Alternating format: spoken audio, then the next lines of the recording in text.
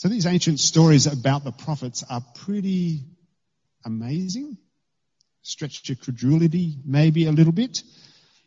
But the important thing here is to hear the message that the story is seeking to convey. And to understand that well, we need to appreciate the context in which this story takes place. And to really understand that, we have to understand the call of Israel. Because the origin story of the people of Israel is a story of response to a kind of call from God. Remember that Abraham heard God say, "Come, I'll show you a land and I'll make your people abundant," and all that kind of stuff. And he just went off into the wilderness. It was a prophetic kind of thing. He had his sons Isaac and Jacob. They continued to hear God telling them different things as they went through life. And remember Joseph, who was a dream interpreter, kind of had messages from God about what different things would mean. And Moses, who heard the law being handed down and started to establish some of the most basic laws and institutions of the people, and then called the people out of bondage in Egypt. And then there was a season of the judges. So there was this kind of groups of 12 tribes that were going about their business in this new land, and every now and then they were threatened by outside nations, and a single leader would be raised up and get whichever tribes are nearby together and be their captain, as it were, and champion the resistance against invasion.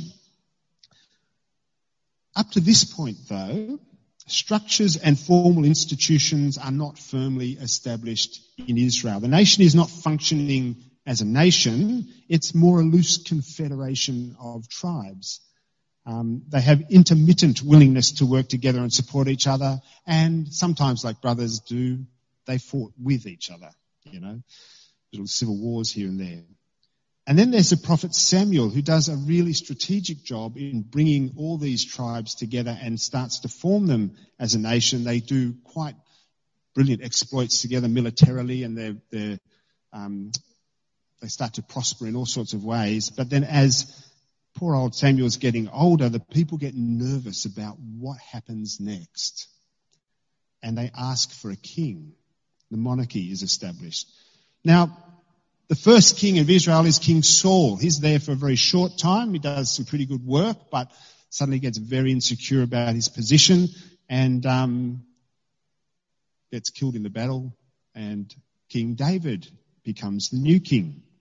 And King David is the shepherd king. People love him. He does extremely well at battle and starts to establish the beginnings of all sorts of different things in the life of Israel.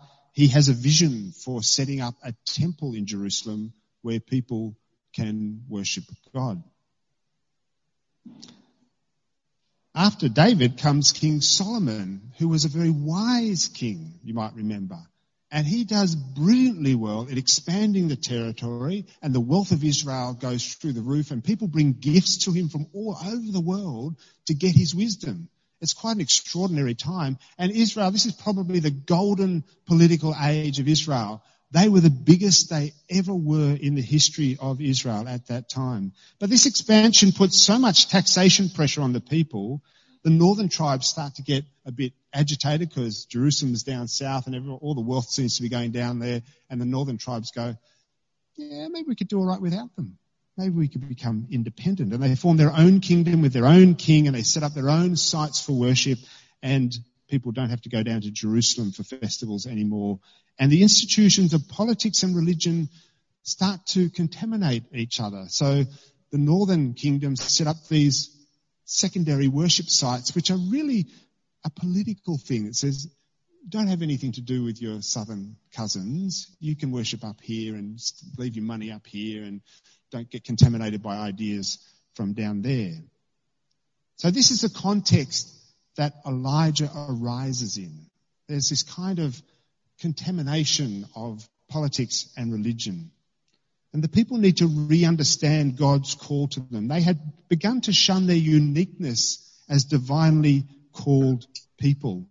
Even the request for a king is framed in not very helpful terms, because they're basically looking at all the kingdoms around them and going, they've all got kings, we need a king too, so we can be just like them. That's what the request says.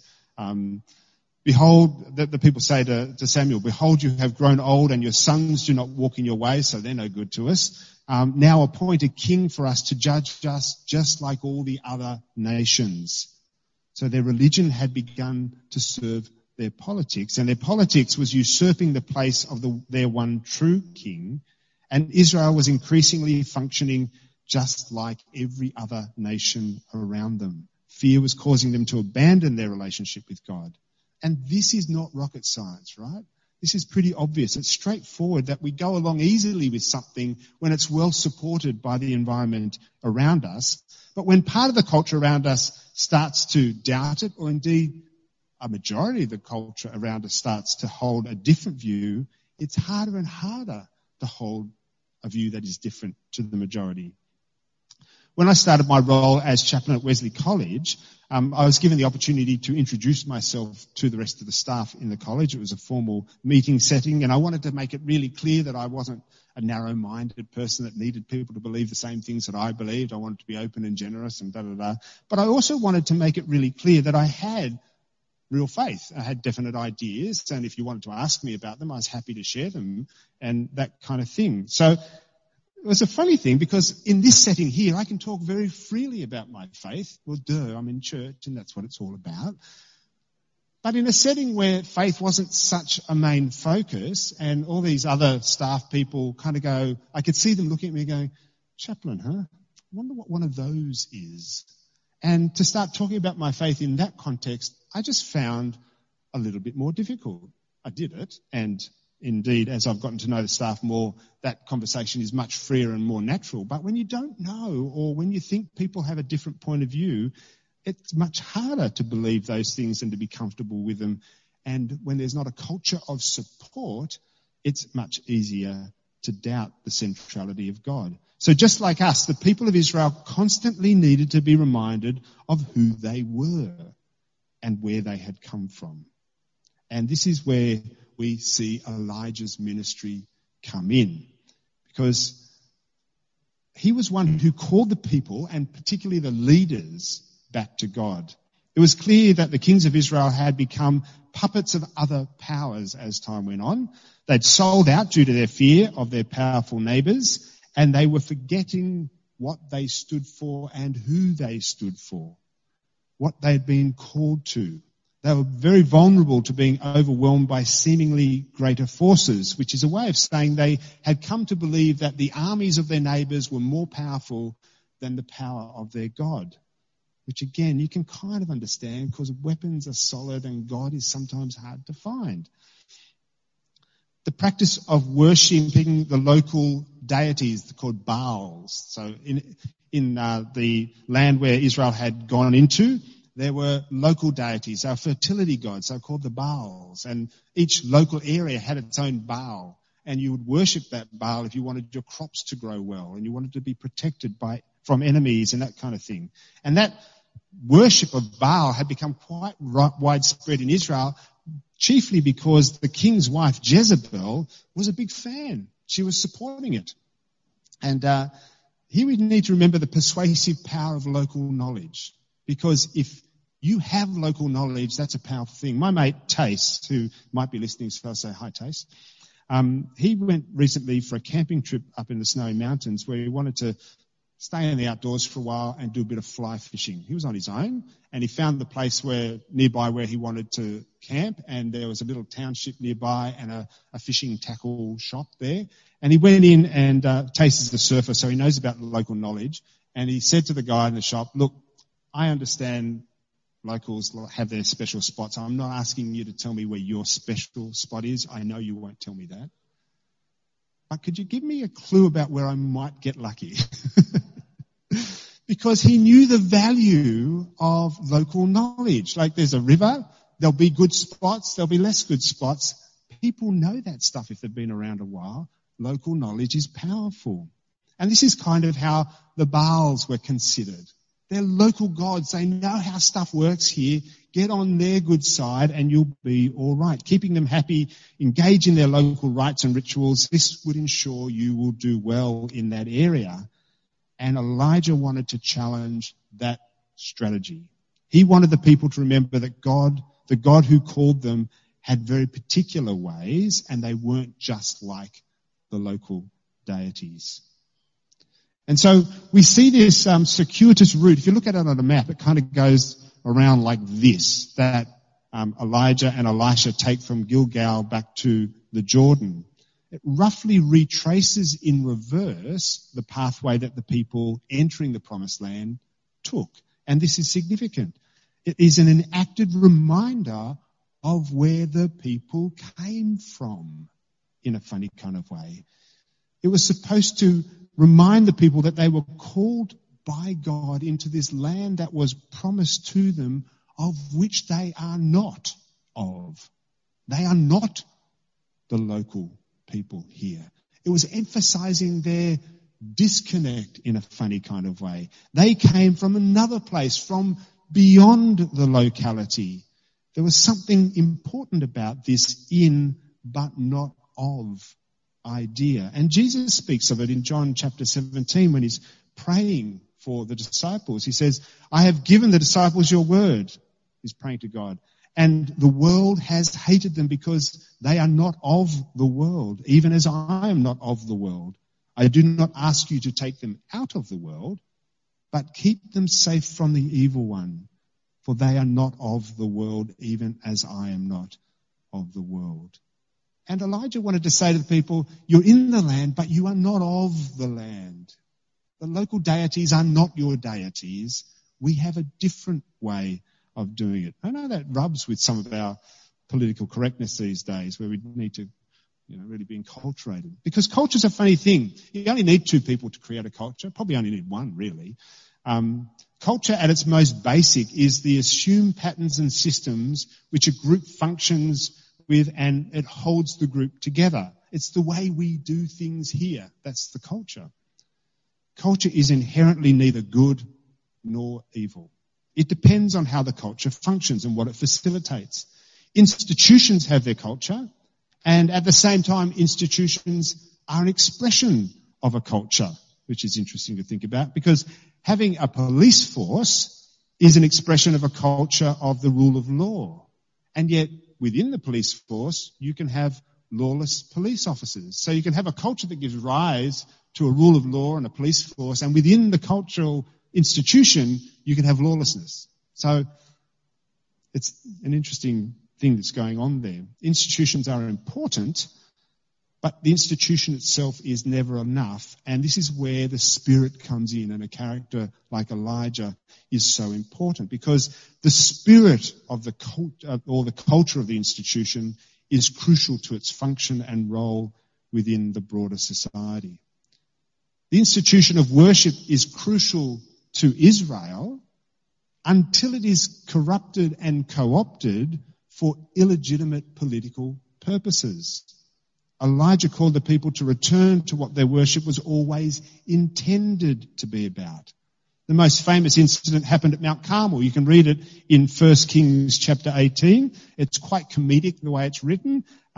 Elijah gathers all the prophets of Baal, 450 of them, I believe, and there's a showdown where they were to get an altar and put a sacrifice on it and call on their gods to come and consume the sacrifice, and they did it all day and nothing happened. And Elijah makes fun of them quite cruelly, actually. It's quite funny, which I don't encourage, of course. But then Elijah puts his sacrifice there and tips water all over it, so there's no possibility that there's some hidden flame ready to ignite it, and calls on the God of Israel, and fire comes down from heaven and consumes the sacrifice completely. And Elijah wanted to make it really clear there is a world of difference between the gods of Baal, the local gods, and the God of Israel. In due course, the corruption of worship in Israel became so inseparably connected with their temple practices that the prophets who came along and followed in Elijah's footsteps, like Elisha and so forth, eventually these prophets called for the utter abandonment of temple worship practices in Israel altogether. Instead, these later prophets begin articulating more directly what respect for God looks like in the society. Things like doing justice, loving mercy, walking humbly. Worshipping God was not so much about elaborate religious ceremonies as it was about honouring every person who has been made in the image of God. And when Jesus arrives many generations later, we see him adhere to the cultural and religious institutions of his day. He respects those, and he reintroduces the true spirit of what these institutions were always meant to represent. So we can see Jesus both keeping the Sabbath and healing on the Sabbath. Because he said the Sabbath was never meant to be about blocking life from people. It was always about remembering where life comes from. And so life's allowed to be there, as it were.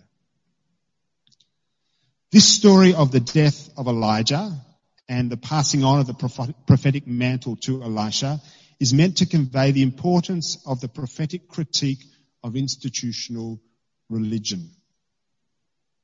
In retracing the entry into the land of the people and the school of prophets coming forth to greet Elijah and Elisha at each station along the way, and the parting of the Jordan with the touching of the mantle and the chariot of fire at the very end, all these things serve to emphasize the central importance of the prophet's role in the life of the people. The passing on of the mantle with the double blessing tells us that this was the beginning of something, not a one-off spectacular particular event. No, this was the beginning of a prophetic stream of tradition that was going to go on.